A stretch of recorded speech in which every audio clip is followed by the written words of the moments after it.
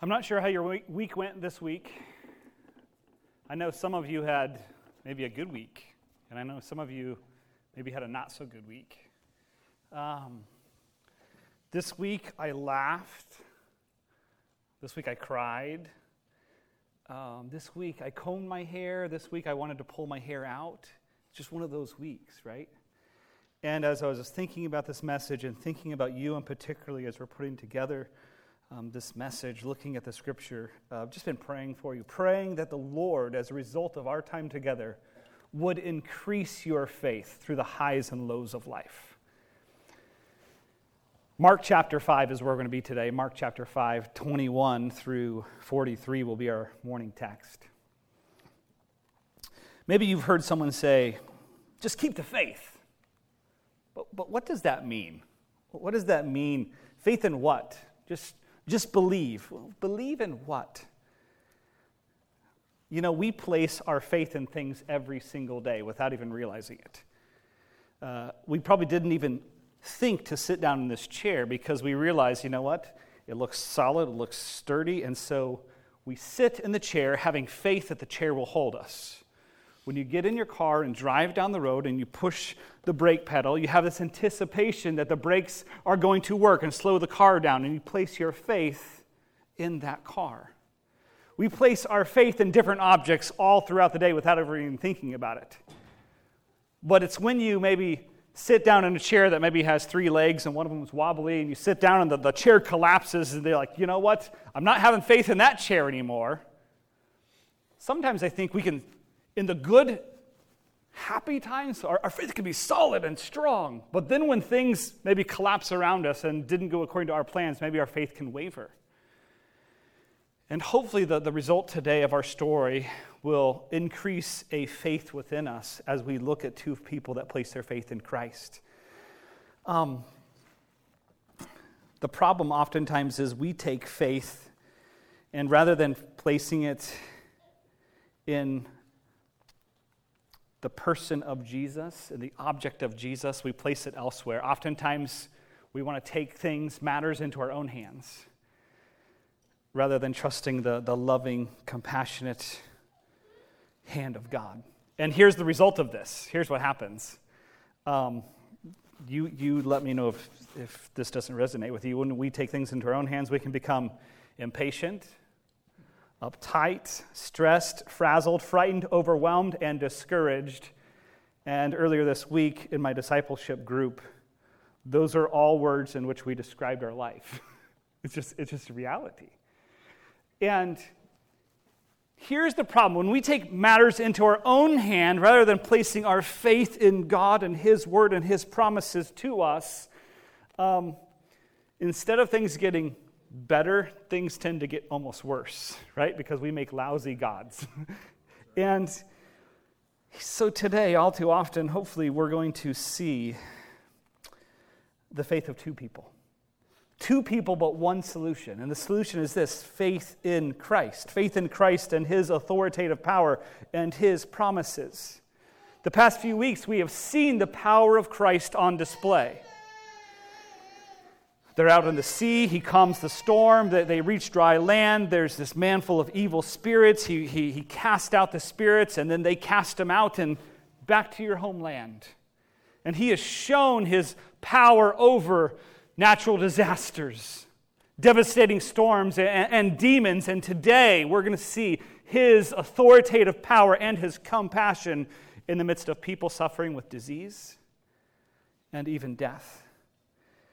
And today what we're going to see is a miracle within a miracle. You see what's going to happen here is Mark in this story is going to sandwich some things together. He's going to start with one problem, and then he's going to switch to another problem and solution, and then he's going to come back to the original problem and give the solution there. And we're going to see this. There's a lot of text to cover in a short amount of time. Having said that, the title of our message today is The Compassion and Conquering Power of Christ. And as we read the text, we're going to see this. So hopefully you're going to see the overflowing compassion of Christ and the conquering power over all things. And so as we read this text, I want us to consider carefully Christ but also the individuals coming to Christ in faith. Having said that, verse 21 says this: When Jesus had crossed over again by boat to the other side, a large crowd gathered around him while he was by the sea.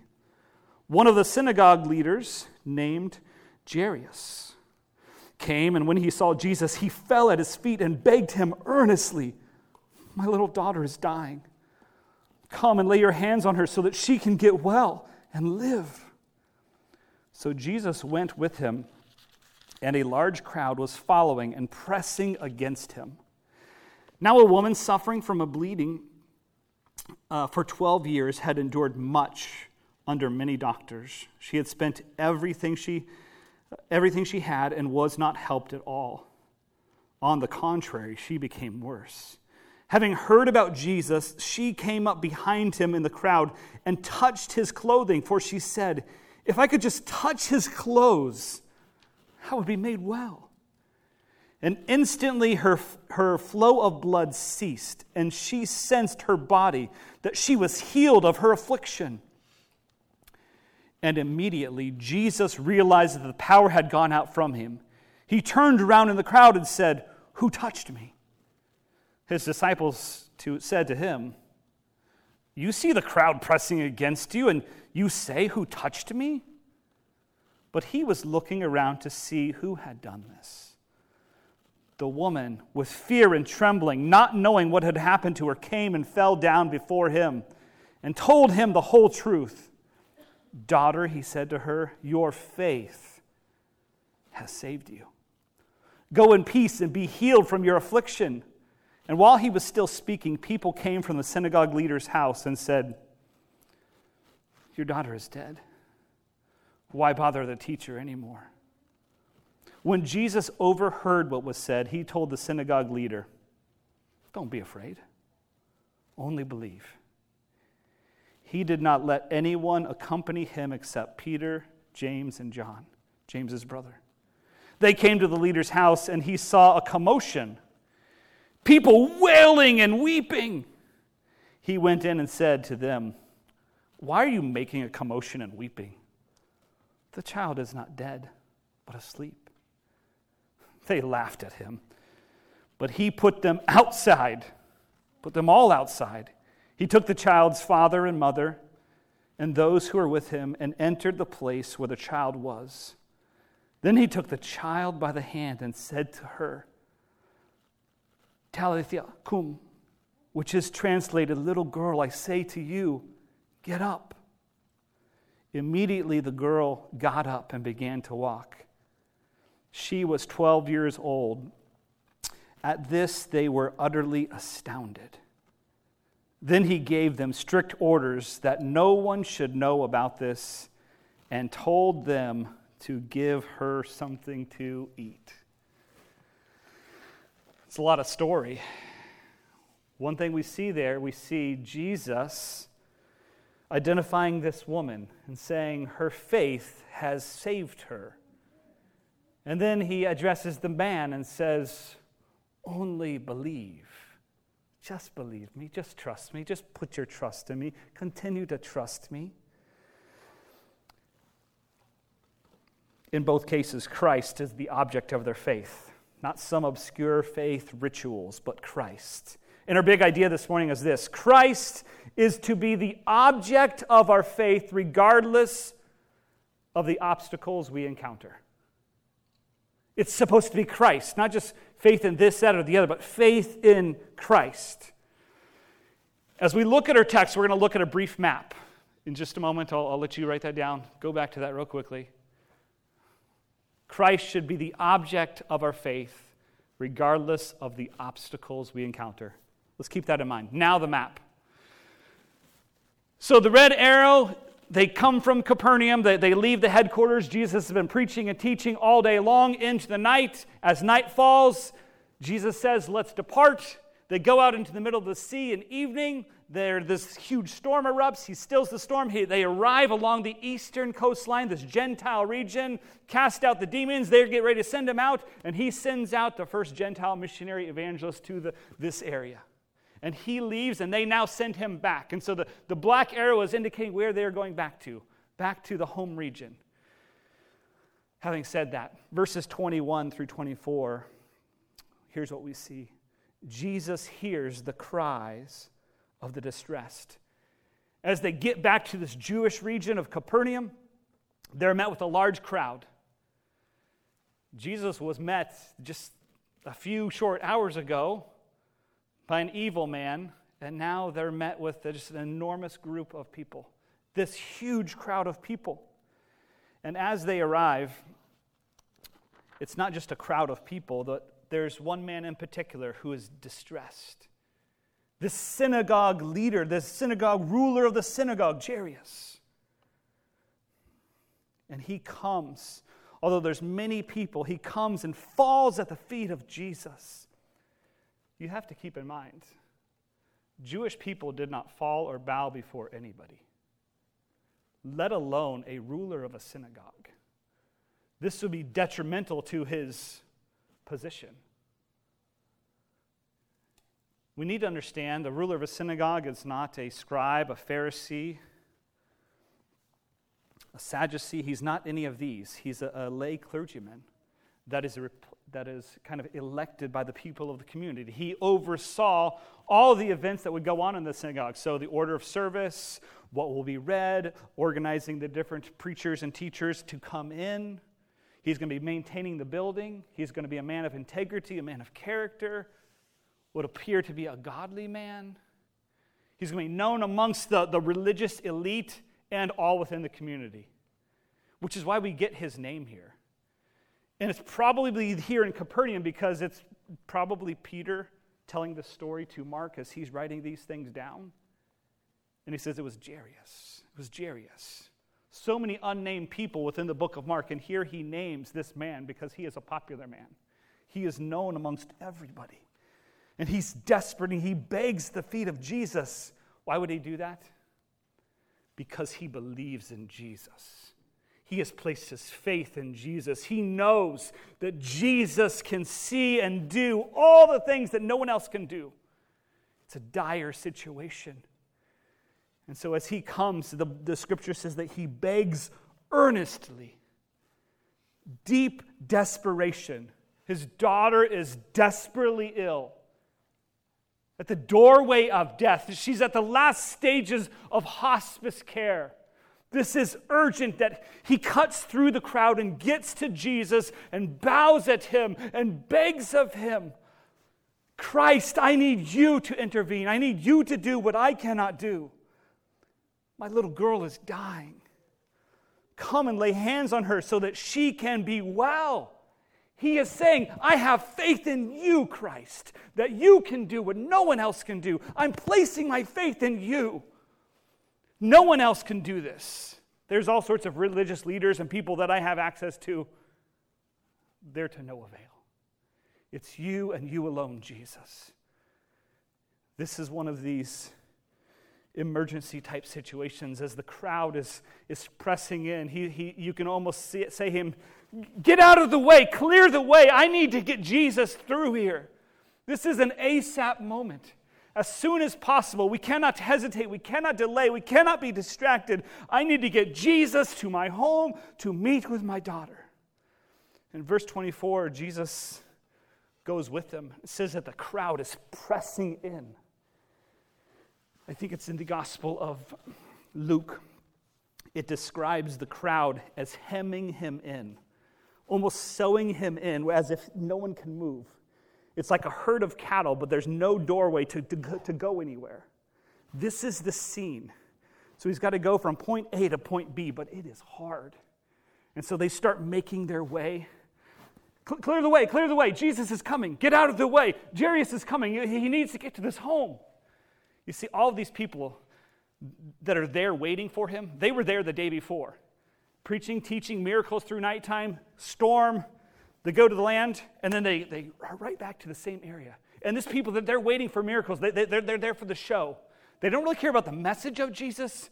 They just want the miracles. It's like this celebrity status. Oh, I just want to see Jesus. Let's see what's going to happen today. Let's see what's going to happen today. And they're pressing him in. Make way, he's coming through.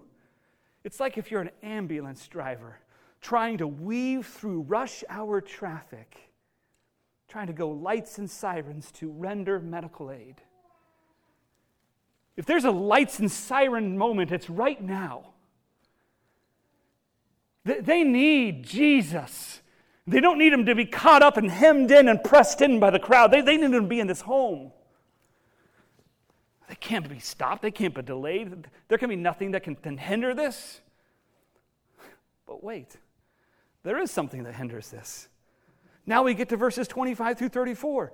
Jesus responds to the pain of the diseased. There's another character, a new character that enters the scene. But this person is an unnamed person. This is an unnamed woman. And she too is at a point of desperation. She's had this bleeding problem for 12 years. And rather than things getting better, things have actually got worse and worse and worse. She sought the help of doctors, spent all of her money, and yet to no avail. According to Hebrew law, ceremonially she would have been uncleaned and cast out of the synagogue. So she would have nothing to do with Jairus or anyone else. She wasn't allowed to touch people. She was condemned and unclean. So here we have this woman, monetarily broken, physically broken, spiritually broken. She, like the man of last week, has been cast out, unable to maintain a normal life, a normal job, a normal home, a normal sense of community, a normal sense of gathering to worship with God's people. That's all gone because of this sickness. And the problem only continued to get worse and worse and worse. We don't know much more about her. Most likely she's unmarried, childless, within the culture, considered contaminated. Ooh, don't come in our town. You stay out there. Unable to gather with friends, unable to do all the things that would normally be able to do and enjoy. And she's done all that she could, and yet to no avail. It's a dire situation. Living on the outskirts of town with other outcasts. Maybe she heard about Jesus. The scriptures say that she heard about this man. Maybe some of her friends had been healed and said, you got to meet this Jesus. He's gone now. He's not here, but if he returns and you hear about it, you should run to him. She hears about this Jesus. She's tried everything else and is going to have this great faith in Christ to do what no one else can do. And here's what we see. Jesus not only makes himself available and approachable to Jairus in this dire situation, he pushes pause momentarily and makes himself approachable and available to this woman that no one would dare touch. You see, Jesus, the disciples wouldn't even get off the boat for this man who lived amongst the dead. He was considered unclean. Everyone else in this pressing crowd would have nothing to do with this woman. And Jesus says, it's okay. Come unto me. I'm approachable. I'm available. Yeah, there's this going on. I'll take care of that later. He's going to do this. And so Jesus, as he returns, we see this woman. Maybe she has a superstition. During the time of Alexander the Great, because of his greatness, people thought, if I could just touch the hem of his garment, maybe some of his power would rub off on me. Obviously, that was not true. We don't know for sure if that was true. Maybe she had that superstition. So maybe she had some bad theology, right? Did not fully understand all these things. She hadn't been sitting under the preaching and teaching of Jesus. She just heard about Jesus. But even if that is true, so she can have a poor understanding of some things, what she does have is a solid faith in Christ that he can save me, that he can heal me. And I'm going to press in. I'm going to risk embarrassment. I'm going to risk shame. I'm going to risk further condemnation because if people find out who I am and I'm rubbing shoulders in this community, I'm in deep trouble. And she says, you know what? It's worth the risk. because I believe. I have faith that Christ can do what no one else can do. And I just want to tap into his power. I just want by faith him to do what no one else can do. And so what does she do? She goes and touches the hem of his garment. And immediately, she feels and senses within her she has been healed. It's like if any of you have ever touched a hot wire fence. There's power continually, and you can touch that fence, and whoa! I remember doing that once, and my dad said, "Did you touch that fence?" He immediately turned, "Did you touch that fence?" Yeah. What happened in that moment? I experienced the power. The power was still in the power line, but for a moment, I got that. Jesus, when this happens, he's the power source, the living power source. So when some of his power is touched, he realizes this. And he stops. He says, whoa. Like, keep in mind, they're like hot pursuit, lights and sirens, go, go, go, go. And then he says, whoa. Who touched me?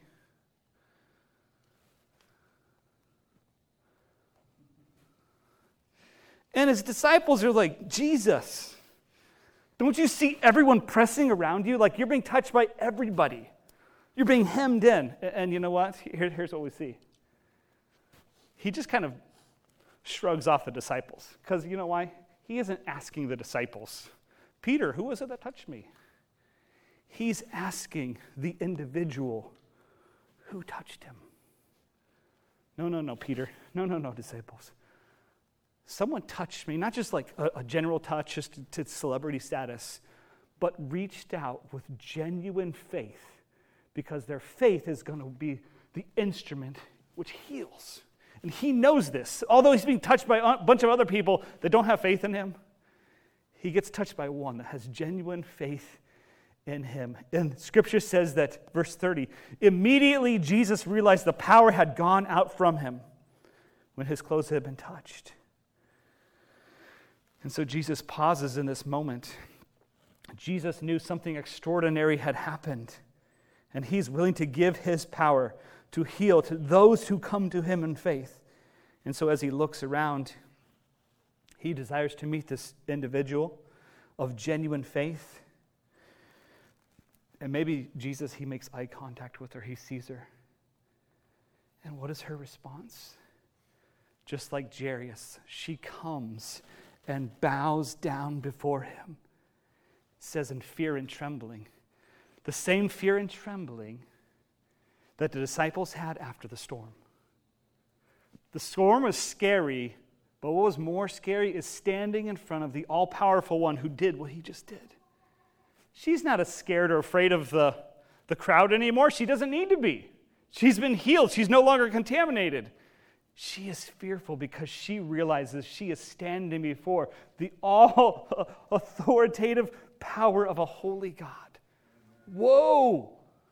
I know what just happened. Maybe I stole some of this power because I didn't even ask him for it. I just went and touched it, and now I'm like sneaking out. What will he do? Will he chastise me? Will he condemn me? Is it all over for me? But then something extraordinarily happens. As he sees her and as she bows down, it goes on to say that she told her whole story. Now, we don't know. Is this a 15-minute life story overview? Or is it a telling of her whole life? Let me go back 12 years ago. And let me go back 12 years before that. So my life was good. And then this thing happened. And for the past 12 years, it's been this, and this. And I've gone to this doctor and paid this amount of money and all this to no avail. And now I meet Jesus today and he heals me. Like, who knows? There's no indication if this is a 5-minute stop or a 5-hour stop. But Jesus, he's on no hurry. He's on no one's timetable but his own. He will not be rushed. He's going to do what he is going to do. And here's what we see Jesus do. We see the great care, the great compassion of Jesus. Because he doesn't condemn her. He doesn't chastise her. He doesn't say, what are you doing? You shouldn't be here. Don't you know ceremonial law? Don't you know I have really important business? Don't you know who I am? I'm Jesus. We're going lights and siren to a dying girl. How dare you stop me by faith? He doesn't do that. What does he do? His response after hearing her story, after testifying her faith in Christ and what Christ has just done, he says this. With care and compassion like a father to a child, he says, daughter. Daughter, your faith has saved you. You see, that the same grace that healed her was the same faith that saved her soul. She was restored both physically and spiritually here. She went to Jesus just looking to be restored, and she found that. But she also found this familiar relationship that was given to her.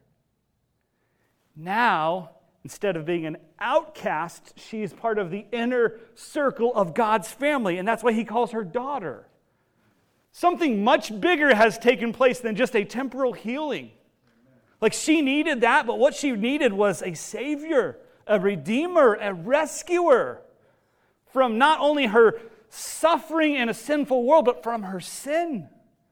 And she finds that and is now brought in as a part of God's family.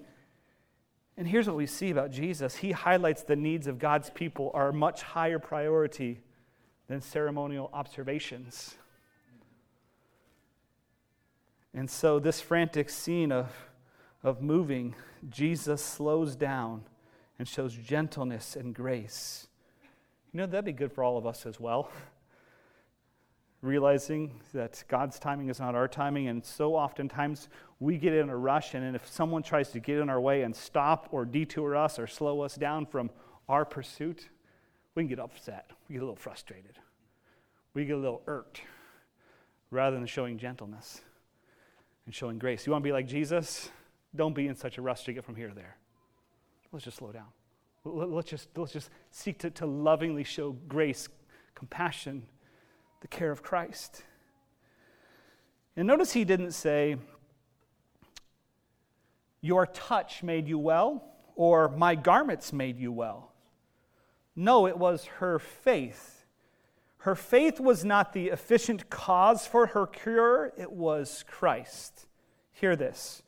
Her faith in Christ was the instrumental cause for her healing. Christ was the object of her faith.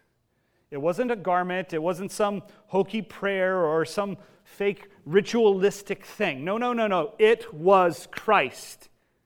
Your faith in what? Your faith in me that has healed you. That's what's taken place here.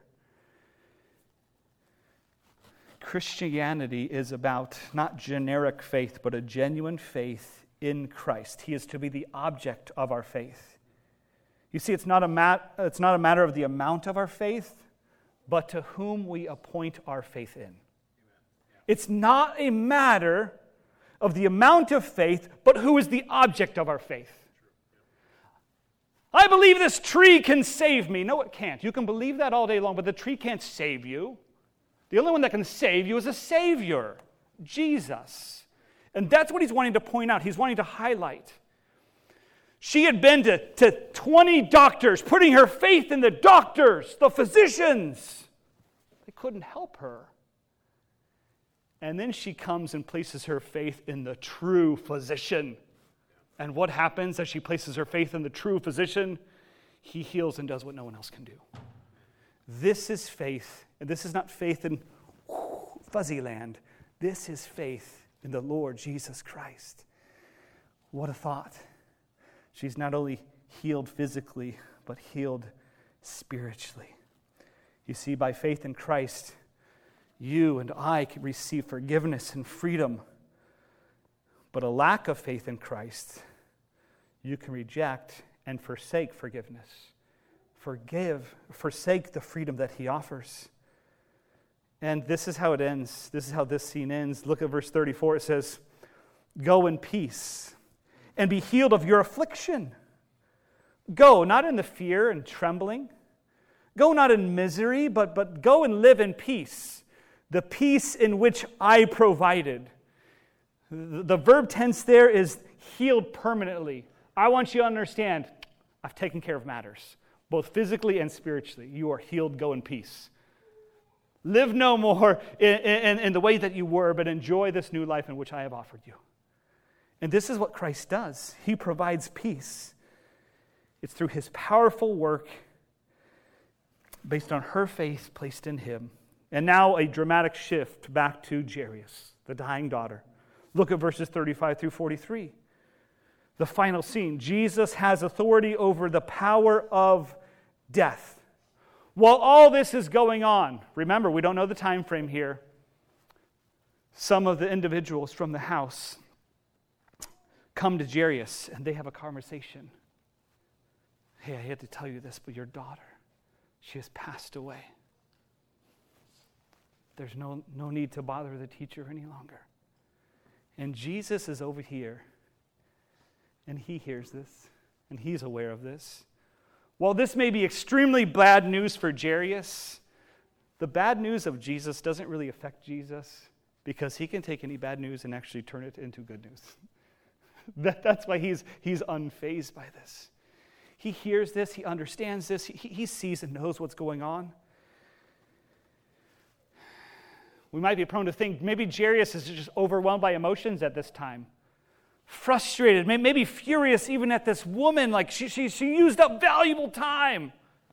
There's hurt and heartache and all of these things. And, if we would have just beelined it, we might have been able to get there, and Jesus just might have been able to do something. But maybe this incident actually was a means to strengthen his faith as he hears what Jesus just did. Took this woman living in a dead situation, giving her new life. Maybe he's thinking, you know what? Although my daughter may be dead, he can bring life. And in fact, Matthew gives us another angle of this. This is what Matthew said. Jairus said this, my daughter, so this is a part of another conversation that Jairus has with Jesus, my daughter just died. But come and lay your hand on her and she will live. Jairus is committed in his faith, firmly trusting in Jesus to do what no one else can do. In Matthew, he identifies Jesus, she has died. But I believe, if you want, in your power, in your will, that you can raise her from the dead. I believe that. He's a strong man of faith, believing in Jesus to resurrect. Maybe Jesus, in his care and compassion, he comes alongside Jairus, places his arm on his shoulder and says, only believe. Just keep trusting. Because it says in the scripture that he tells Jairus, he's not making this some big show. Hey, let's walk. Let's just keep walking. And so it goes from this panic scene to a pause to the slow, sorrowful pathway walk to the house. Nothing to see here. Everyone go your way. The family just needs some time. Peter, James, John, I want you guys to come with me. Everyone else, go your way. And what we're going to see is Jesus once again giving a front row seat to insiders and kicking out, removing the outsiders.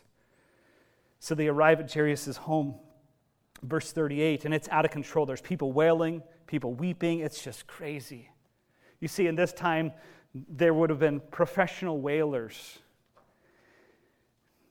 The rabbis had established this law. Anytime someone would die, you need at least 2 flute players. 3 is too much, I guess. I don't know. And at least 1 female wailer, where her sole job, her sole purpose is to cry and moan. Now listen, that was the minimum. So if you're really poor, you got the minimum. Just 2 flutes, 1 wailer.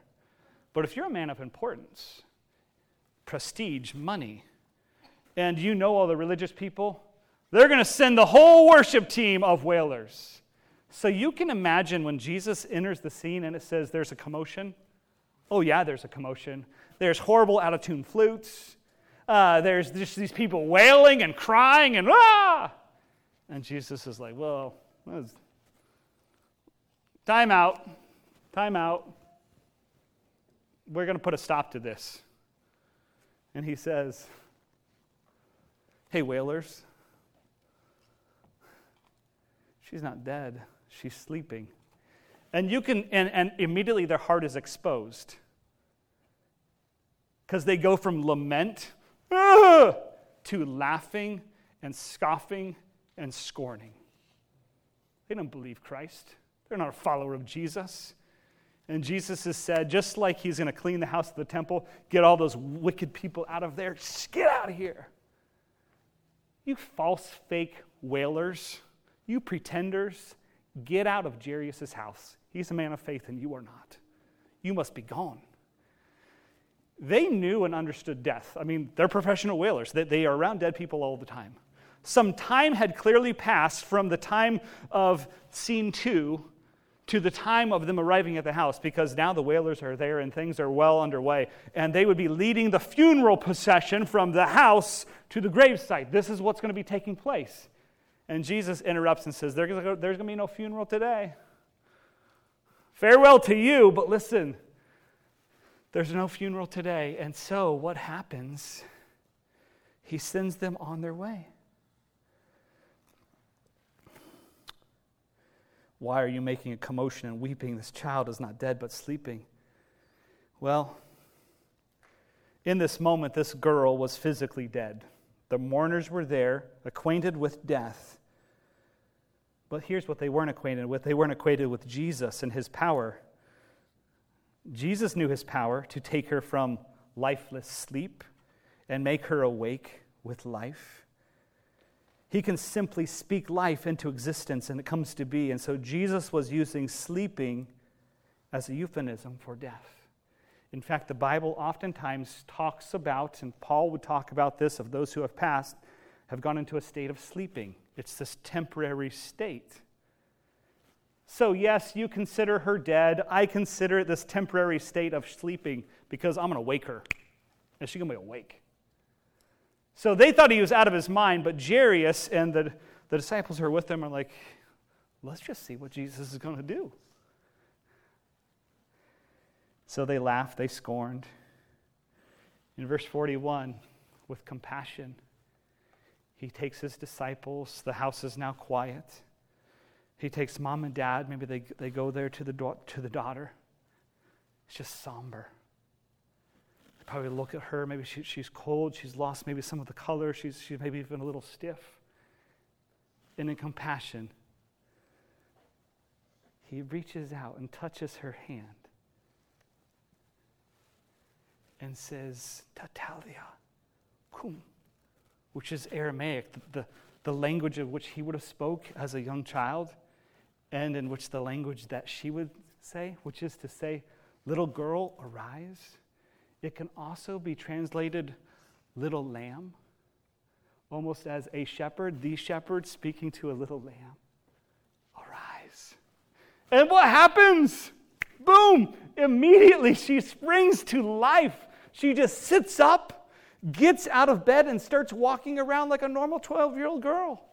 Maybe she's looking for some food. She's hungry. She hasn't eaten for a long time. Who knows how long the suffering's gone on? And they are shocked. They are in a moment of shock and awe of, I cannot, this is amazing. They are awestruck.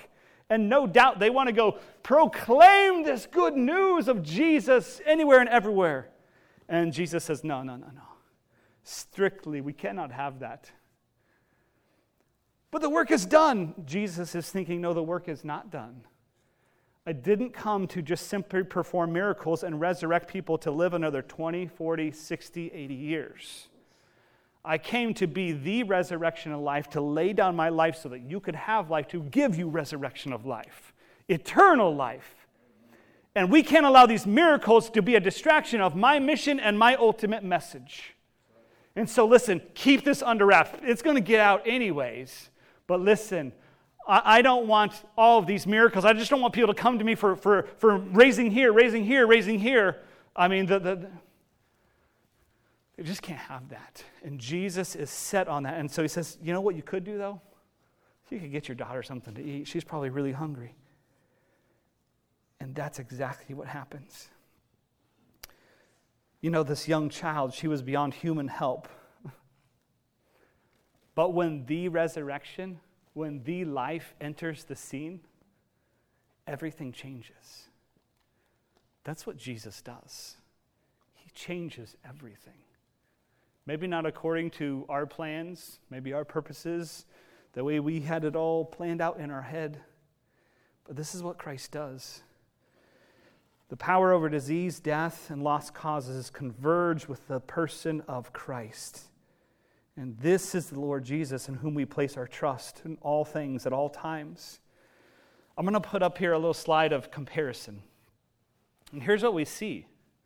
We see two individuals, one solution, placing their faith in Christ. What's interesting here, we see this named man Jairus and an unnamed woman, an affluent life, an afflicted life, important and honored. One is respected and poor. One is a leader in the synagogue. One is removed from the synagogue. One has a 12-year-old daughter who's dying, and one has been suffering 12 years with this disease. They couldn't be any different. They had exhausted all other means. And so regardless of status, how much you have in common or not in common, here's what we see. Placing your faith in Christ is the solution. These people realized sin is not a respecter of persons. You can do everything right and still face wrong. Why? Because we live in a wrong, sinful, cursed, broken world. It's inevitable that we will suffer. It's inevitable that we will sin and be sinned against. It's inevitable that we will feel the stings, the pains of sin. But both come in faith. They have literally nothing to offer, like we sang about earlier. They're simply kneeling, professing their need for Him. Both are in desperate need of God's grace. Both are in need of a Savior. Both need His compassion and His conquering power to do what no one else can do. My friends, this passage is not about physical healing. This is not about going to Jesus as a genie in the bottle to raise to life and resurrect my loved ones who have gone before me. The unique power of Christ was on display as a means to show His ultimate power over all things. While this was an amazing miracle, it pales in comparison to being able to give you and me eternal life. She was raised to life that day and probably went on to live a good, happy life, but then she died. Jesus knew all of these people that would heal would eventually die because they're stuck in this sinful world. So I want to give something far greater. In my compassion, I want to give my life to conquer sin and death so that everyone can enjoy eternal life who would place their faith in the Lord Jesus Christ. This is His plan. Our faith needs to be placed in the object or the person of Christ and the promises of His Word. Jesus never promised, hear this, Jesus never promised to heal our physical afflictions, our ailments, or that of others. Now, we can certainly pray that, and God can do that according to His will if He wants to. But here's what Jesus did promise. Jesus promised that we would have afflictions. That's what He promised. So these things ought not surprise us. But He also promised to go with us, that we would not be left alone in the midst of this suffering. He promised eternal life to all those who would call upon Him. That's a promise. He promised forgiveness of sin and its penalty. That's a promise.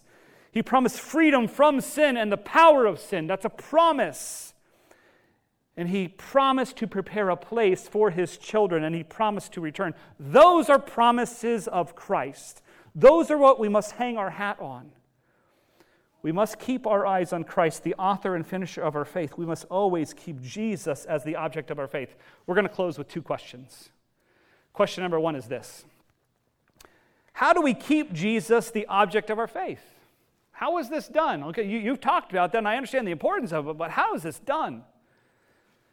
Well, through the grace of God. And so I want us to consider three proactive steps of the grace of God. Us just, yielding to God and His way and allowing His grace to enable us. Number one is this: be patient. We saw this word a number of times in the Scripture, immediately. But here's what we need to understand. This all was a process of time. She suffered for 12 years. This girl didn't just get sick one day and is dying the next day. This is a process of time. All these things are coming about. Don't allow other things or people to become the objects of our faith. Just be patient to trust God by faith and His promises. Be patient. Then number 2 is this: be determined. Be persistent. These individuals were firmly fixing their faith. There's nothing that's going to stop me from getting to Jesus. I don't care the crowd. I don't care all of the hurdles. I am going to be determined to just seek Christ. So by grace, pursue to faithfully follow Christ by faith. And then the third one is this: be learning. Learn to discern promises from God versus false truths of the world. Don't listen to voices that contradict Christ or His word. If He said it, then you should believe it. Job's friends, after all said and done, why don't you just curse God and die? No. He was just going to trust God. The mockers in the house may say, Jairus, what are you doing bringing that Jesus here? He's no good. He failed you. Don't listen to them. Maybe the people for the woman said, you shouldn't go into town. All this bad. No, I got to get to Jesus. I'm determined to see Jesus. In my faith, I'm going to make it happen. We could have added more. Be humble, be worshiping. But the second question is this: how do we place our faith in the person of Jesus? So how do we place our faith in the person of Jesus? Well, we need to remind ourselves early and often of who Jesus is. Maybe even daily we need to do this. And so we just need to recall who Jesus is. And who's Jesus based on this scripture? 3 short things. Jesus is approachable and available. Anytime, any place, any problem, we can bring it to Him. Sometimes we might think, I don't want to burden Him with my problems and be a burden to Him. Our burdens are not a burden to Him. He says, bring them to me. I can bear it. Jesus never is saying, no, get away from me. I don't have time for you. No, come unto me. Don't kick those children out. Let them come to me. He's approachable. He's available. Number 2, he's caring and compassionate. Know the heart of Christ. He's not too busy. He's in tune. He's in touch with your trials, with your temptations. Hebrews 4:15 talks about Him being touched with the infirmities of our weaknesses, our struggles. He was in all points tempted. He knows these things. He sees these things. He understands these things. And He says, oh, I love you. He didn't cast out this woman or say, Jairus, get away from me. No. In His care and His compassion. And then the third thing is, as we close, a powerful promise keeper. He will keep His word. Jairus, just keep believing. I'll be true to my word. I'm going to take care of this. In my time, in my way, just keep trusting. We have to take comfort and confidence, not in the unchanging wisdom of this world that's always changing, but actually we need to place it in the unchanging word of God and His promises. It's probably really important that we know what God promises and what He does not. My friends, the big idea, Christ is to be the object of our faith, regardless of the obstacles we encounter. May we remember that today, but preach it to ourselves tomorrow, and the day after that, and the day after that.